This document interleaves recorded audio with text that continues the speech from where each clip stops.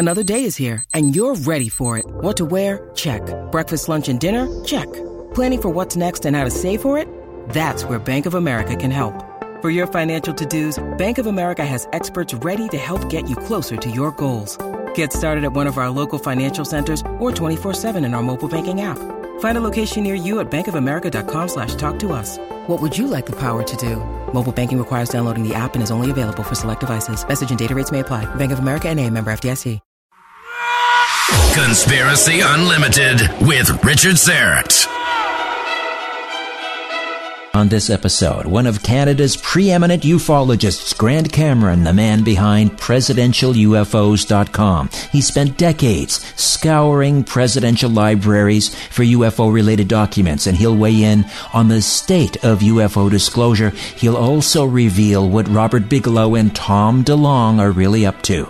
They're trying to move it away from the government. So what they do is they move it to Bigelow, private industry, and then Bigelow does the disclosure and the government is off the hook. The president can't stand up because they're going to say, well, how many people did you kill? Why didn't you knew there was cattle mutilations. So they moved it into private industry. But now you have Bigelow, who said in an interview in 2013, if the companies get this, it's proprietary information and they own it and they should be able to use it. So he has a reason to cover it up as well.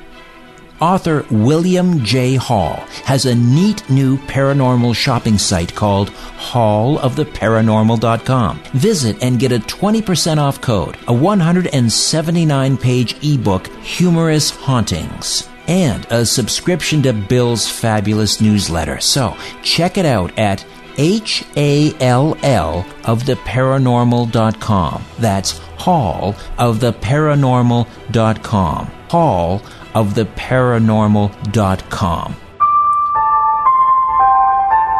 Conspiracy Unlimited with Richard Serrett. Pursuing the truth wherever it leads. Exposing evil and corruption and the secret machinations of powerful elites. Revealing the high strangeness beneath the surface of our supposed reality. Coming to you from his studio beneath the stairs, here's Richard Serrett.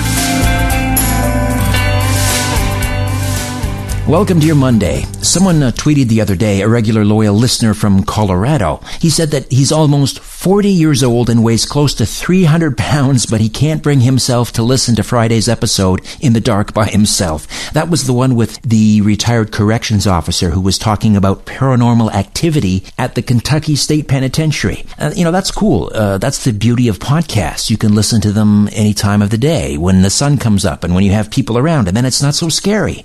No problems. I'll tell you what scares me, really, genuinely frightens me. Not werewolves, not vampires, not things that go bump in the night. It's the prospect of a socialist government being elected in the province of Ontario. You heard me correctly. We have a provincial election coming up on June the 7th, and the latest polls came out and show the NDP, the New Democratic Party, they're socialists, they have a commanding lead, 44%. In this poll, which would give them a majority government. And the Conservatives, the Progressive Conservative Party, it was their election to lose. Their support has the floor has fallen out from under their support. They're now down to 33%. Just one poll, hopefully it's an outlier, but I cannot imagine another 4 years after having gone through 15 years of this inept, corrupt Liberal government, higher taxes, carbon taxes, hydro costs through the roof, corruption. Now we're going to go even further left and elect a socialist government, more social engineering in our schools, higher taxes again. Yay. I tell you, this is truly frightening.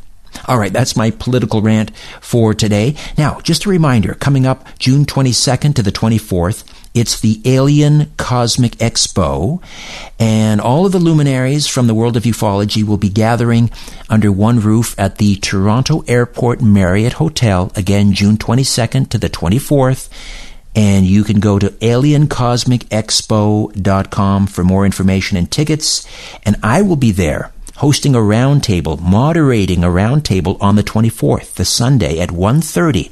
That roundtable on UFO disclosure will involve Stanton Friedman, Richard Dolan, Linda Moulton Howe, Victor Vigiani, and my next guest, Grant Cameron. He is the recipient of the Leeds Conference International Researcher of the Year and the UFO Congress Researcher of the Year. He became involved in ufology just as the Vietnam War ended back in May 1975 with personal sightings of a UFO-type object which locally in Manitoba became known as Charlie Red Star. And that story, in fact, has been optioned for a movie. And these sightings led to a decade of research into the early work done by the Canadian government into the flying saucer phenomenon. And from here, Cameron proceeded to do almost 3 decades of research into the role of the President of the United States in the UFO mystery. He is one of the foremost authorities on Hillary and Bill Clinton and their UFO connection. Most of that research can be found at his website, www.presidentialufo.com. And then, after experiencing a mental download event on February 26 of 2012, Grant turned his research interests away from nuts and bolts research to the role of consciousness in the UFO phenomena. This new research has expanded out to the possible involvement of extraterrestrials in modern music and in the phenomena of inspirations and downloads in science discoveries, inventions, Nobel Prizes, music, art, books, near-death experiences, meditation, and with individuals known as savants and prodigies. He has lectured widely in Canada, the United States, and Europe, and was one of the 40 witnesses that testified in front of 6 ex-senators and congressmen in Washington for the citizens' hearing on UFOs and disclosure. He's appeared on many TV documentaries and has been interviewed by nearly 100 radio shows, including a number of appearances on Coast to Coast AM. Grant will be speaking on the UFO spiritual connection, the light at the end of the tunnel, at the Alien Cosmic Expo. Grant Cameron, welcome to Conspiracy Unlimited. How are you? Just fantastic, Richard. Thanks for having me on. I appreciate it. My pleasure. Let's start off talking about Alien Cosmic Expo, June 22nd, 23rd, 24th. I'm really looking forward to this. First of all, the Toronto Airport Marriott Hotel, fabulous hotel, wonderful facility. You're going to be speaking there on the 23rd at 1:30. What's your talk going to be about? Well, I'm going to do the latest on the disclosure circus. I've been in the game of disclosure since probably 2 years after I had my sighting. So in 1977, I started to try to figure out who knew what was going on, because I had a sighting in 75. I tried to get this book called Charlie Red Star published. Nobody would publish it.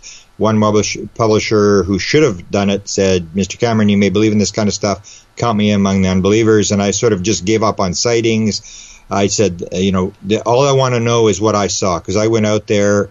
The first 2 nights I went out, the thing was pretty close, both nights. And I was like fell off the edge of the earth. I thought this was an unbelievable story. And so all I was interested in after this book wasn't published was somebody in this world has to know what is going on. Somebody has to know what I saw. I can't be, somebody has to be sort of in the know. So I started to look, and I went after the Canadian government, the work of Wilbert B. Smith in Project Magnet between 1950 and 1954. And I recovered all his documents. They're at the University of Ottawa.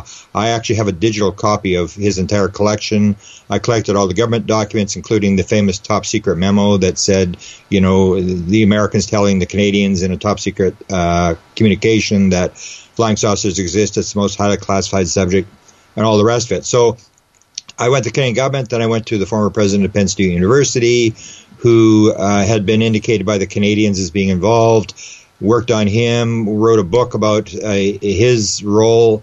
This is the guy that many you suspect was MJ-12, right? And talked about, if you want to understand the UFO phenomena, you have to understand psychic phenomena.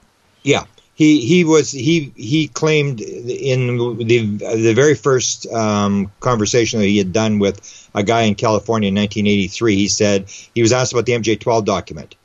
First, he was asked, did you go to a set of classified briefings at Wright-Patterson Air Force Base dealing with the crashed flying saucer and the recovery of extraterrestrial bodies? And he said, yeah, I was there, so what? And this guy sort of freaked out, and he said, I've got this MJ-12 document. And this is only a couple of weeks after that document was released. So it was not in the press. Nobody was talking about the MJ-12 or the document. And he said, I've known of them for 40 years. So it wasn't that he was MJ-12, but he knew all the players. He had been there. He was in World War II. What they used to do in World War II is they had what was called dollar-a-year men. So they would bring these people in from a high-level academic circles in various universities. Walker himself was at Harvard University. And they would bring them in. Instead of sending them to war with a gun, they would hire them for $1 a year, and these guys would work on all sorts of secret technology. So Walker co-developed the homing torpedo during World War II. After the war, they gave him a Navy lab at Penn State University, studying torpedoes and all this kind of stuff and submarines. And so he knew what was going on. He had known all the players, Vannevar Bush. It was all the guys from World War II, all the guys that were working on the weapons that were all brought in to work on the UFO problem. So he knew all the players. And he wouldn't really tell us that much. He would talk in rhymes and riddles. And we published the book on him, and then he died. And I was looking for his files, and he indicated that some of his files were going to the Truman Library. And that's when I got on the whole thing about when I was at the Truman Library looking for Walker's documents. That's when I said, well, the president's got to know what's going on. I mean, I want this answer. Somebody's got to know what's going on here. The president is the most powerful guy in the world, supposedly. What does the president know? And that's when I asked the Truman Library. I said, what do we got on UFOs? What are the documents on? And they had a few documents about the 1952 overflight, all these telegrams that came in telling Truman don't shoot him down, because there was this shoot him down order that was given out. And they had that. They had a little bit, and I'm thinking, well, that's not much. But I knew that the Eisenhower Library is just down the road, maybe a couple hours west of there. So I went to the Eisenhower Library, and that's when they told me out of 28 million pages of files, they only had 5 documents. And then I was thinking, something's wrong here. I mean, the president's got to know. I mean, they have to be telling the president what's going on here. And that's led to this search, which I guess went on for 25 years, where I was chasing around the president of the United States. And basically, I'm looking for the disclosure thing. And then I had the download experience, which sort of got me off the disclosure thing.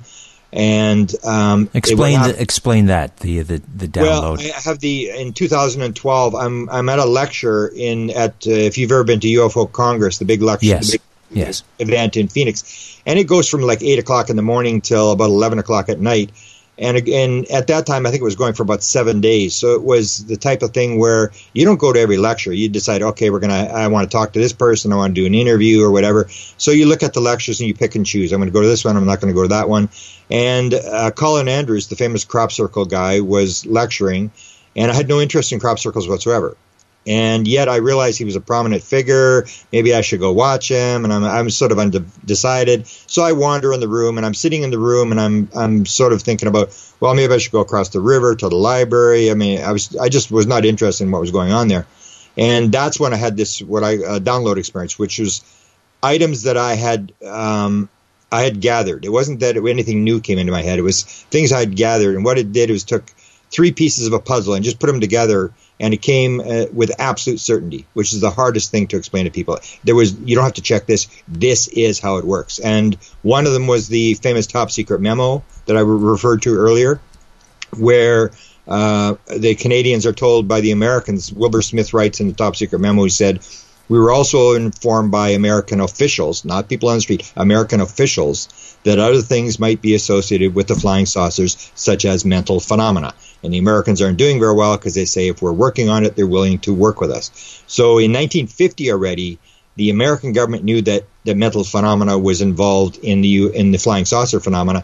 And that's important because in 1950, there was nobody talking to aliens. Now we know through abductees that aliens are telepathic. In 1952, 2 years after that memo was written, a couple days after the detonation of the hydrogen bomb, that's when Williams and Adamski would come forward. So the first contactees would not come forward till 2 years later. So the question was, how did the Americans know in 1950 that mental phenomena might be involved? Because all there was in 1950 was just a bunch of things flying around. There was no aliens. Nobody was talking to aliens. They weren't landing. There was none of that kind of stuff. And so that came into my head. Then there was the statement that Dr. Eric Walker had made in 1991, where we're asking about the MJ-12 group.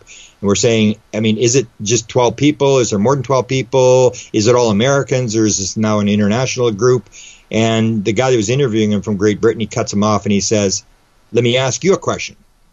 What do you know about ESP? And the guy really didn't have an answer, and it didn't make any sense. Like, why is he talking about ESP? And Walker said, look, unless you understand about ESP and how it works, you will not be taken into the control group. Very few people understand how it works. And then 2 years after that, that's when Ben Rich makes this famous speech at UCLA alumni, the engineering alumni at UCLA in 1993. And at the end of the lecture, he said, we now have the technology to take ET home. We've discovered the mistake in the equation. It's not going to take a lifetime to do, but it's going to take an act of God to get this thing out of Congress because it's so deep black. And Jan Hartson, the international director from MUFON, who had an experience when he was about 9 years old in the backyard with a flying saucer sitting there, had become fascinated, almost like me. You go down the rabbit hole, you can't get out of it. He was fascinated with UFO propulsion, becomes an electrical engineer. He and his brother are trying to build a flying saucer, and his whole life is fascinated with this idea of propulsion. So he realizes this is his chance. As Ben Rich is leaving the building, he chases after him and he said, Ben, I need to know. I've been fascinated my whole life. How do they get here? How does the propulsion system work? And Ben turned around and said exactly what Walker said 2 years before. He said, let me ask you a question. What do you know about ESP? Uh-huh. And that's when Jan said, well, he said, I didn't expect a question. So I said, well, it means everything in time and space is connected. And Ben said, that's how it works. Gets in his car and drives away. So I had that download experience, and I moved on to the whole idea of consciousness, which I absolutely maintain is the key. You're never going to figure this thing out unless you... Let me just circle back to your download. How does your download compare, let's say, to Jim Peniston's at Rendlesham when he got, the binary code download after he touched that craft? Is there a connection? Is it the same sort of thing? Yeah, it's the same. I wrote a book called Inspired, where I look at downloads, all various types, musical downloads, art downloads, Nobel Prizes, scientific inventions, and it's all the same thing. What I say is happening. What happened with me with Colin Andrews is it's the ability to dissociate. So I'm in the lecture, I don't really want to be there, and I go into like a state of meditation. So you can do this by meditation, hypnosis, psychedelics, brain injury. There's all sorts of ways that you can do this. Drumming, dancing, where you can disassociate. And what you're doing is you're basically shutting down the left brain ego mind. And that's what you're doing in hypnosis. You're quieting that part of the brain, and the right brain is the one that's in contact with the universe, and it can tap in. So you have situations I always explain, like with a medium. There's a story, a study that was done with mediums that showed that a lot of mediums have childhood abuse issues. And so what you have there is you have a little girl, say, who is being abused in some sort of way, and she's trying to shut out the physical world. And as she does, she disassociates, and suddenly she's talking to her dead grandmother. That's how MK Ultra worked in the beginning, right? It was trauma. Sure, that's why. And you got to take a look at the MK Ultra. Starts in McGill University, 2 hours down the road from Ottawa. Wilbur Smith is working on this. The famous top secret document that talks about mental phenomena was written 6 months before MK Ultra started. So what I say, and it was done at McGill, and what I say is that it wasn't that they wanted to drug people and torture people and stuff. They knew that consciousness was involved, and they realized that they had to figure this out, because the whole thing was in 1950, how did the Americans know that mental phenomena was involved? If you go back now, we now know about Roswell, and we know there's a good chance that they had a live alien at Roswell. And the people that reported that said the alien was talking in their heads. So if you're looking at this thing as an intelligence or a military guy, and you suddenly see this alien talking in people's heads, you go like, wow, would we love to have this? And so that's why I think they worked on the MK Ultra. It was to try to figure out how can you talk in someone's head, because they knew it could be done, and they knew you could read people's minds. So it was this ultimate weapon potential of the psychic phenomena. And that's where you have this direct connection. It was only 6 months before, and then suddenly down the road from where Wilbur Smith writes this memo, suddenly they start this whole thing of trying to unlock consciousness. Well, that's interesting, the MK Ultra connection, because when we think about the LSD experiments at all over in college campuses, particularly Harvard and Yale. Before Yale was co-ed, they were doing these LSD experiments with voluntary subjects. We had people like Ken Kesey, who volunteered at I guess it was a VA hospital that was associated with Stanford. Yeah. Did they ever? Because I know you've talked about the connection with downloads and musical artists and so forth. Did Kesey ever talk about a telepathic communication, or let's say a guy like Owsley Stanley, who was the acid king who provided all of the LSD for the Kool-Aid acid tests? Did they ever talk about that? I'm not sure about those examples, but I know that there was a lot of testing done with LSD, and I know that even now they're starting to do it again. It's back on the thing. John Hopkins is working with psilocybin. NYU is doing experiments with psilocybin, and some of them are doing the LSD because it's the same thing. They realize that you can open up these sort of gateways. And they were using LSD back in the 1950s. Hewlett-Packard was using LSD with engineers for creativity. They would put all these Hewlett-Packard engineers in a room, and the guy, and his name always escapes me, is the guy who actually came up with the invention of the computer in 1959. He gets a download, and he's the guy that does the very famous test at Berkeley in 1967, where they've got the screen set up where they're interacting on this computer, and they've got the monitors and all this kind of stuff, and the mouse. He's the guy that invented the computer mouse, and he was in this room, and they tell the story that that we're doing this for creativity. And the first time that he took LSD, he just sat there and stared at the wall. So the next night they were doing it again, and they tried to avoid him. And he actually came up with an invention, which was kind of interesting. He came up with an invention called the Tinkle Toy, and it was a little plastic water wheel. And what it was you take the little water wheel and you put it in the toilet, and then you tell your little 2-year-old boy, make the water wheel spin. And this is what he came up under LSD. So they were doing a lot of this stuff. And as I said, they're now starting to do this kind of stuff. They're taking, like for drug addiction, for smoking at John Hopkins. And they're also doing these things with meditation. So what they're doing is they're taking people who have never done any psychedelics, and they're giving them high-dose psilocybin to see what kind of results do you get from meditating under these conditions. And end-of-life anxiety, they're using it for that as well. So that's the thing. People have realized, but the thing was, we're starting to realize this now that that has these potentials. But back in the early 50s, it was all very top secret. People really didn't know the connection. It looked like, people just wanted to do drugs or whatever. But I'm sure there was people in there who realized, even with some of the experiments where they talked about where they would, with these torture these little kids, these sort of the feed off their energy and stuff like that. There was all this kind of stuff that now when you look back on this stuff, you realize that they knew some inside stuff, and they were, you can't really, now you can get volunteers to do it, but back then it wasn't something you can get volunteers, so you got to do it some way, and that's where they would use troops to do it. And the problem with the troops was that once they did the LSD and stuff, then they didn't want to go to war anymore, and they had these sort of problems. But the consciousness thing, the government has been on this thing, as I said, since 1950. And when I describe the CIA, the stories that I've heard is it's called phenomenology. So if you take a look at Ron Pandolfi, who runs they call it the Weird Desk at the CIA, it's not just UFOs. It's psychic phenomena. It's remote viewing. It's all the same thing. It's everything is consciousness, and you have the higher level of consciousness is what we're dealing with when we're dealing with aliens. They are just able. They know these sort of more subtle parts of consciousness, and they're able to move in and out, become physical, turn into a ball of light, go back and forth, and we think it's a physical world. We think it's all just solid and these kind of things. And even with the near-death experiences, we're starting to realize, like with near-death experiences, because we brought the CPR, suddenly people started to be brought back from death. Yes. We realized there's that component.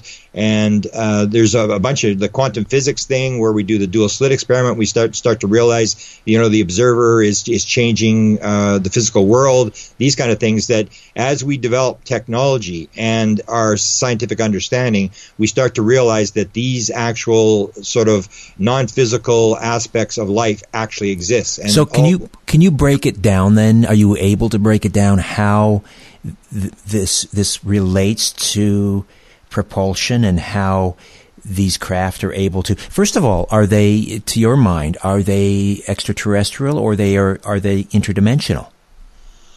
Well, I would, if you look at the thing with Ben Rich asking the question and getting the answer, everything in time and space is connected. I used to think it was ET.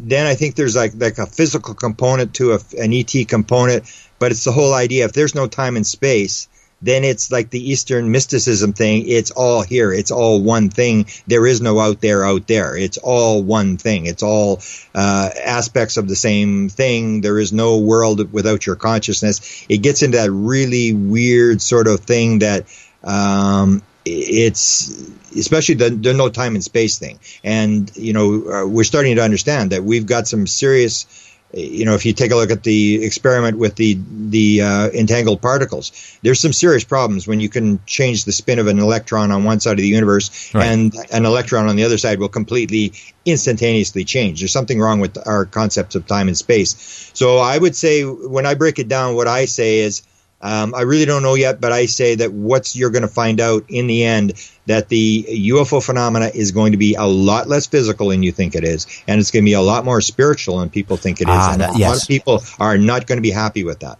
Well, that was my next question, because it sounds like when you're talking about, able to flit in and out of reality, that does sound very much like a spiritual being. I mean, are you comfortable even using terms like angelic? Well, I think it's all the same. It's the same thing. That John Mack, there was a famous debate that took place between John Mack and Bud Hopkins at Boston, and it's on the internet. People can see it. And at one point, Bud Hopkins says to John Mack, he says, "John," he says, "it's kind of unusual." He says, "It's kind of strange. How is it that I get all the bad ones and you get all the good spiritual ones?" And then, Mack, he's so distinguished. He looks at him and he goes, "Well, Bud, perhaps that has more to do with you and I than it does with the aliens." Mm-hmm. And John Mack actually had this idea. He started to develop this idea that perhaps the alien that you actually manifest is based upon your personality. So if you bring in grays, you have a certain personality that brings in grays. Or reptilian, you have a reptilian type personality, high interest in sex and very highly active and stuff like that. And it almost comes back down to the same thing as near-death experiences. Why do some people have good near-death experiences and some people have bad near-death experiences? Are there actually bad near-death experiences, or is the mind manifesting this thing? And that's the component that I think people have to sort of bring in there, is the fact that our minds are influencing this thing. And there's actually an interesting story I just had on my Facebook, which you'll eventually see. This will go viral when this guy's identity. This is a very, very high-level person in Hollywood, extremely high level. We're hiding his name right now. He wants to keep it away. It's his parents. Very, very powerful people in Hollywood. And he's a full-blown experiencer. And he started to contact me about 6 months ago. He had these UFOs around the house. They were here all the time, and I really didn't know what to make of the story. I mean, is this guy making this up? He identified who he was, who his mother was, who his father was, and I went, wow, I just couldn't believe that this high level of guy was involved. And so he says, he's thinking to himself, am I crazy? What's going on here? All this stuff's happening around him all the time, starting in September of last year. And so he asked the aliens, or the whatever's in contact with him, he said, put something in my head that I don't know. And he said the word biocentrism pops into his head. And so he goes and looks it up. And it is basically what I've been saying, this whole consciousness thing. Life creates the universe. The universe does not create life. And there's these two books written by Robert Lanza, MD, Biocentrism and Beyond Biocentrism. And if you read these books, that is what I think it's going to turn out to be, is that life is central. Life is life, which is consciousness, is building the world. And so that would be the bottom line, that there may be an ET component, there may be an angelic component, that they can sort of come. Like I'm doing a lecture at that shortly that goes the alien disclosure plan. So if you look at UFO sightings in 1890, it's wooden ships with propellers on them. Yes. And then it goes to Foo Fighters in World War II, and then they go away, and then the green fireballs come, then they go away, and then you have the Adamski crafts with the balls under them, and they go away. Then you have the flying saucers, then they go away. Then you have the crop circles start. You have the ground traces, which are going, and then the ground traces stop. There hasn't been a ground trace case for 20 years. Then you have the connection with Sasquatch. You had some of those in the Charlie Red Star case. And that really nailed it to me, because people are always looking for Sasquatches hiding in forests. And I said, we had the one outside of Portage la Prairie, outside of Winnipeg, and I said it was a 9-foot being or whatever it was. And I said, if you've ever been to Winnipeg, if you've ever been to the prairies, you know there's no Sasquatch hiding here, because there's like one tree per mile. There's no way it's going to hide. Right. And what I was shown by the tracker who tracked this thing down the river into this little grove of trees where the broken branches and stuff, and it goes into the middle of the clearing. It's in a snow event, and he said the footprints go into the middle of this clearing, and then they don't come back. They just go into the clearing. And so that's 1975. I immediately knew that this was almost like a UFO that drops off the Sasquatch to go for to go to the bathroom, or just dropping it off and picking it back up again. That this all fits together. It's all the same thing, and that even the Sasquatch is going to turn out to be a lot less physical than you think it is. You know, I'm inclined to agree. I think we are dealing with a spiritual phenomenon here.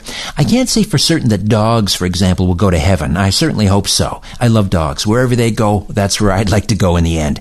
Now, if your dog is no angel, how would you like to learn to develop your dog's hidden intelligence, to eliminate bad behavior, and create the obedient, well-behaved pet of your dreams? A woman named Adrienne Faricelli, a professional certified dog trainer, has helped hundreds of dog owners train their dogs to be well-behaved, obedient, loving pets by bringing out the hidden intelligence inside the dogs. You can quickly eliminate any behavioral problem your dog has, no matter how badly you think it's ingrained, no matter what kind of dog you have. The science behind this is simple. You may have heard of neuroplasticity in the human brain. Our brains are capable of learning new behaviors because of neuroplasticity. Well, your dog's brain has this same plasticity, and with the right mental stimulation that Adrienne teaches, any dog's brain will become more open and receptive to learning new information. Your dog will listen to you and understand what you want it to do. And when this happens, bad behaviors simply fade away as more desirable ones appear in their place. So, if you want to check out this remarkable dog training system, just visit realbusinessbargains.com. That's realbusinessbargains.com. realbusinessbargains.com. As you're staring up at the night sky, ever wonder who's staring back? No, me either. But I guess you better say it because of Richard. He's all wrapped up in this stuff. Conspiracy Unlimited with Richard Serrett. Grant Cameron is here, the founder of presidentialufo.com. It almost seems like where you're headed, not to put words in your mouth, is terms like ET and alien just don't cut it anymore. Maybe we should stop using them. Maybe we should stop using those terms. Yeah, I usually use the term, the intelligence behind the phenomena.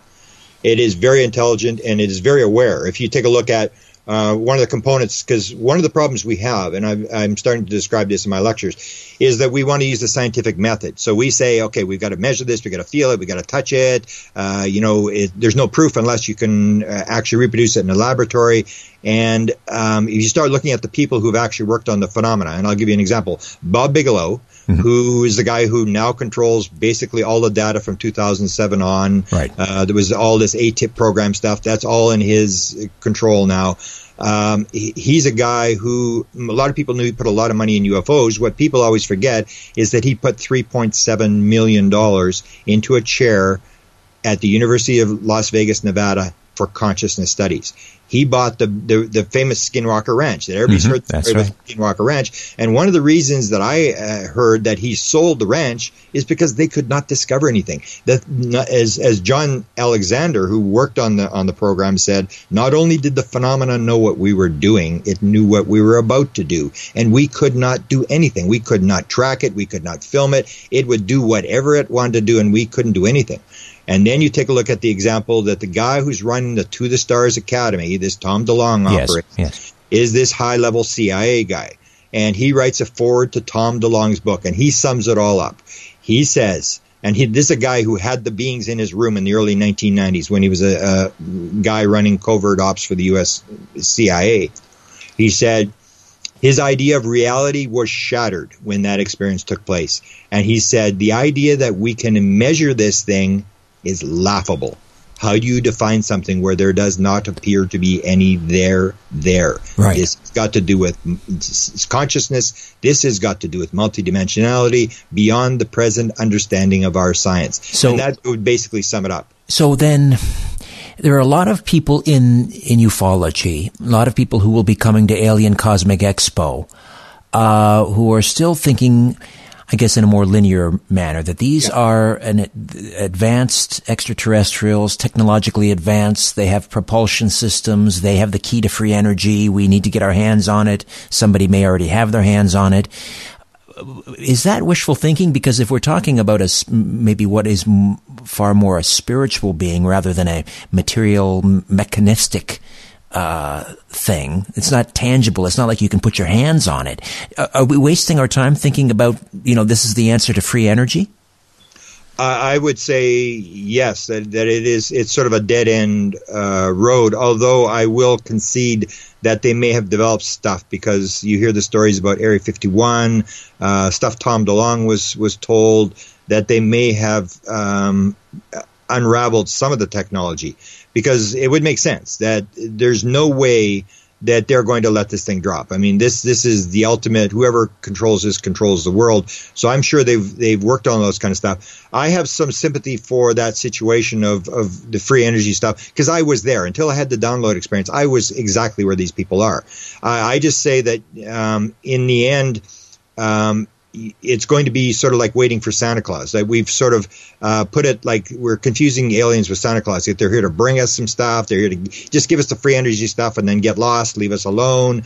And in the end, it's basically still what we do, because we can take this energy and we can, all energy is free, whether it's nuclear,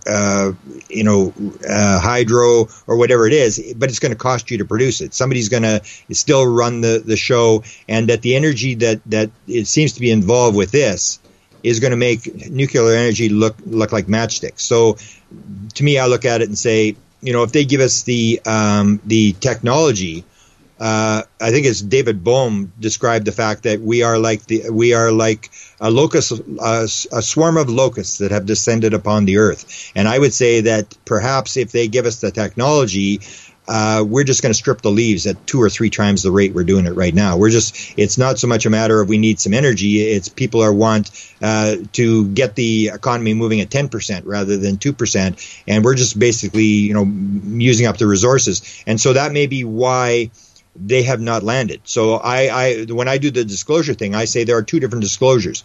There is an alien disclosure, and then there is a government disclosure, and both may be trying to just raise consciousness. Because if you are an alien, if you want to disclose, you can land on the White House lawn anytime you want and tell us what's going on. So they're not disclosing, and yet they are not covering up. Because if the UFOs can turn off their lights. We don't have lights on our craft. They have all sorts of bizarre types of lights. And I say, why do UFOs have lights on them? Right. So you can see them. If you see a UFO, you're part of the game. It's not a random event. They are doing this. So they're doing something in between. They're not disclosing and they're not covering up. So they're doing this sort of a gradual raise the consciousness. And a lot of the stuff, even I've made reference to, if you've seen the latest lecture by Jacques Vallée, he goes through all this metal stuff. Throughout history, there's been these stories about UFOs that pretend like the bird with the broken wing that's trying to get you away from the nest. Yes. And the UFO is looking, it's going to crash, and it's flipping around, and it gets the attention of these people, and they're watching. Oh my goodness, this UFO is going to crash. Look at this. And it looks like it's about to crash on the ground. It's flipping around or whatever. And all of a sudden, 2 UFOs will come in and stabilize the UFO. Then it'll shoot out this molten metal and then fly away. And there's like 20 cases, at least, in history of this exact event happening where it looks like the UFO is going to crash. It throws out this metal, and people have gathered all this metal. So throughout history, people have taken the metal and the analysis, it's just slag, it's just aluminum, it's just this. But now we have the technology to actually look at this. And if you look at Jacques Vallée's analysis of this stuff, you have these very, very bizarre isotope things, basically like what they call the metamaterials. This is not built on Earth. We do not have the technology to make the kind of metal that has been shot out by these UFOs. What does Bigelow have in his possession, do you think? Well, I think he has a lot, because Bigelow, you got to remember, Bigelow's been buying up stuff endlessly through the last 40 years. So he put all the money up for Roger Lear for the implant research, and so he would have all the implants. Jacques Vallée has been working with him, so I'm sure he has access to all this material. Why don't they open source it? Let us look at it. Well, because if you listen to an interview Bob Bigelow did in 2013, and this is what I'm complaining about the Tom DeLonge operation. They're sort of going after me and saying, well, I'm not read in on the To the Stars program, and therefore I'm getting stuff messed up, and I have best intentions, but I don't really know what the heck I'm talking about. And so it's different levels of secrecy. So if you have the military, they are the defense guys, so they're accessing the material, and all they're interested in is let's build weapons out of this, or let's build defense weapons to stop it if the Russians get this technology. That's all they're interested in is military in weapon stuff. So then they move it, and I think what they've done now is they've moved it out. They're trying to move it away from the government. So what they do is they move it to Bigelow, private industry, and then Bigelow does the disclosure, and the government is off the hook, because it's always been the thing is, like, the president can't stand up because they're going to say, well, how many people did you kill? Why didn't you knew there was cattle mutilations. So they moved it into private industry. But now you have Bigelow, who said in an interview in 2013, if the companies get this, it's proprietary information, and they own it, and they should be able to use it. So what he's trying to do is he's trying to build spacecraft things for business. So he's making money out of the business thing, so he has a reason to cover it up as well. And there's always a thing that it'd be very interesting to give it to us, whatever, but that's not why Bob Bigelow is doing it, to give it to us. He's doing it because he's in the space industry. It reminds me of Gollum and the Ring. Yeah. When the Hobbit, when Frodo grabbed the ring, he becomes absolutely corrupted. Yeah. And so it's like whoever touches this stuff becomes part of the secret, part of the secrecy. They're keeping the lid on the secret. Yeah, yeah, and that's the thing. Like, they start with good intentions, but when you get it, then you suddenly realize. And this is I always tell people, if you realize what's going on and its significance to how this it fits into reality. This is the Super Bowl of all stories. There is no bigger story than this one. And so when people see it, it's the sort of the capitalist Western view of the world is we want to be famous, we want to be rich, we want to control all this kind of stuff. And I think the basic message coming from the beings is exactly the opposite message. It's the oneness message. 54% of all experiencers are talked to about oneness and love. This idea that everybody's connected, everybody's one, and then the idea that is really going to go against the grain, I think, in Western society is we have this idea, freedom, democracy, everybody can be as rich as they want, and then you start looking at the beings that are flying around in these crafts, and you see really nothing that's material at all. I mean, there's no chandeliers, there's no designer clothes, there's nothing. I mean, everybody's equal. There's no rich aliens, poor aliens, from what we can see, and that is not going to go very well in especially United States of America, where suddenly everybody's going to be equal, everybody's going to be the same, everybody's going to have a place to live, we're all just going to do jobs, and it's almost like a communist society. And if you remember back to the days of Adamski, one of the reasons the FBI was chasing Adamski around was because they thought he was a communist spy, because the message is basically like a socialist thing where everybody's equal, everybody's one. You put into the society what you can contribute, take out only what you need. The American idea of capitalism is you put in as little as you can, you pay as little taxes as you can, and you take out as much as you can. You try to be that's a perverse view of capitalism. That's certainly not the way it. I mean, that may be a certain percentage practicing it that way, but I mean, but it is the concept. Like you basically, it's your job to pay as little tax, so you get an accountant. You use every tax break you can. It's that that's the concept, super. Yeah, that's crony capitalism. That's crony did. Capitalism. That's not true capitalism. But the problem with, as we see with not to get into a political debate here, but I don't know that socialism is what we'd be witnessing. I mean, particularly if there's a spiritual aspect, because socialists and communists are materialistic. I mean, they would absolutely eschew that any spiritual aspect to life, the socialist and the communist. I mean, spiritualism is it would be their sworn enemy. Yeah, okay, I understand that. I mean, the opiate of the people and all that kind of stuff. Right. But that's the idea, and that's why we're not getting anywhere in the parapsychology world or the UFO world. And that was described in a speech given by Ingo Swann, who said the idea of the materialism, why parapsychology didn't get anywhere, was because they adopted this Engels Marx thing that there is only matter.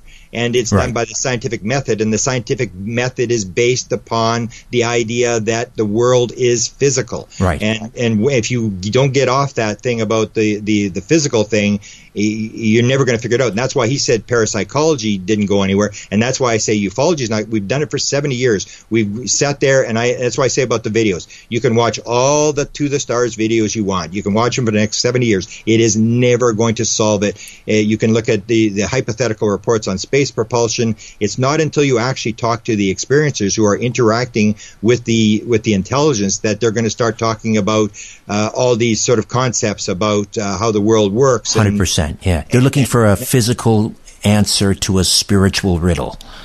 Yeah, 100%. Yeah.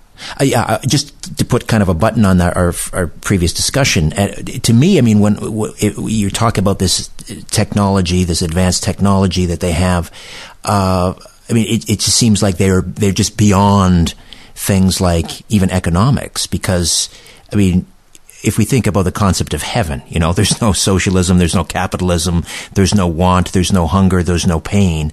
It's just because it's both capitalism and socialism are sort of mired in a physical world, right? They're beyond that. Those terms don't even relate to where they're at. Yeah, their concept almost goes to like a mystical Eastern tradition that we are just all, as Ronald Reagan said, we are all just God's children. We are just all souls that are reincarnating, and that there's really nothing physical. That you come into this physical lower sort of dimension to learn lessons, but that the basic structure of the universe is not physical. It has all these different sort of densities or frequencies or whatever, and that we're just in this frequency and believe this is all that there is. That it's going to be more like an Eastern, almost everything I see talking about. When you listen to experiencers and what they're being told, it's very sort of Eastern mysticism, consciousness is controls, the physical world is an illusion, all this kind of stuff. That's where it's starting to go. This is going to be quite a talk that you're going to give at the Alien Cosmic Expo, and you're speaking on the Saturday. That's June the 23rd at 1:30 p.m., and that's at the Toronto Airport Marriott Hotel. And you're also on the round table, correct? Yes. That's on the Sunday, and I'll be moderating that, so I'll get to see you again in person. And again, people can get tickets and more information at aliencosmicexpo.com. And just, I want to give a quick plug to the book Managing Magic, the government's UFO disclosure plan. That's the latest, right? No, actually, Tuned In is my latest. Sorry. I write a book on the bizarre connection between music, especially rock musicians, and UFOs, and then I look at all the download experiences. Musicians got songs in dreams, songs in 5 minutes. I look at that whole consciousness aspect to most musicians are, I think, connected to UFOs because most musicians are right-brain creative people, and most experiencers are right-brain creative people, and that's what it is. It's be able to shut down the ego mind and use the right brain to activate to disassociate and tap into this higher level of consciousness. So I did the one with the musicians last, but the big topic now is the managing magic. That's the whole thing with all these various people running around. The government is leaking stuff, and what I say in managing magic is they've been doing this for 70 years. When Tom DeLonge came forward, as soon as I saw it, I said, they're doing it again. And that's what managing magic is. I go through 1947, I start, and I go year by year, and I show you they've been doing this same gradual disclosure thing for 70 years now. This is only the latest rendition of what's been going on before. Grant, can't wait to see you again at the Alien Cosmic Expo, and thank you so much for your time. Thank you, Richard. I really appreciate it. Great job, Grant Cameron. Now, before I dim the lights in my little studio beneath the stairs, I'm going to give you the deets on episode 72 of Conspiracy Unlimited. Just ahead of that, hey, if you own a business or you've dreamed of starting one, there's a helpful free guide with 36 business power tools proven to boost sales, increase income, simplify your life, and give you better results with less effort. Best of all, this business toolbox is yours absolutely free. And these are useful online tools that make doing almost anything a lot easier. Just visit freebusinesstoolbox.com and grab your copy. Now, I know there are a lot of websites out there, they offer you a special deal on something and then they turn around and stick you in some annoying recurring program. This isn't like that. There is no hidden thing to try. BrightBiz is simply giving away this guide free of charge as a means of putting their best foot forward. But all good things must come to an end, so don't wait. Grab your free guide today. Visit freebusinesstoolbox.com. That's freebusinesstoolbox.com. Coming up on episode 72 of Conspiracy Unlimited, In Pursuit of Enlightenment with Thomas Rossetto. Until next time, I'm Richard Serrett. So long for now. A new Conspiracy Unlimited with Richard Serrett drops every Monday, Wednesday, and Friday at conspiracyunlimitedpodcast.com. Blow your mind. That is all for now. Oh, and remember to share and give a 5-star review because we have huge egos and need love. We're like cats. We need constant petting. We are actuaries. In a world filled with unpredictability, we use our math skills to navigate uncertainty. Actuaries make a difference in people's lives across industries and the world. Actuaries have the freedom to work anywhere, and according to U.S. News & World Report, we're the 25th top-paying career. Make an impact as a fact seeker and a truth teller. Use your math skills for good as an actuary. The world needs you.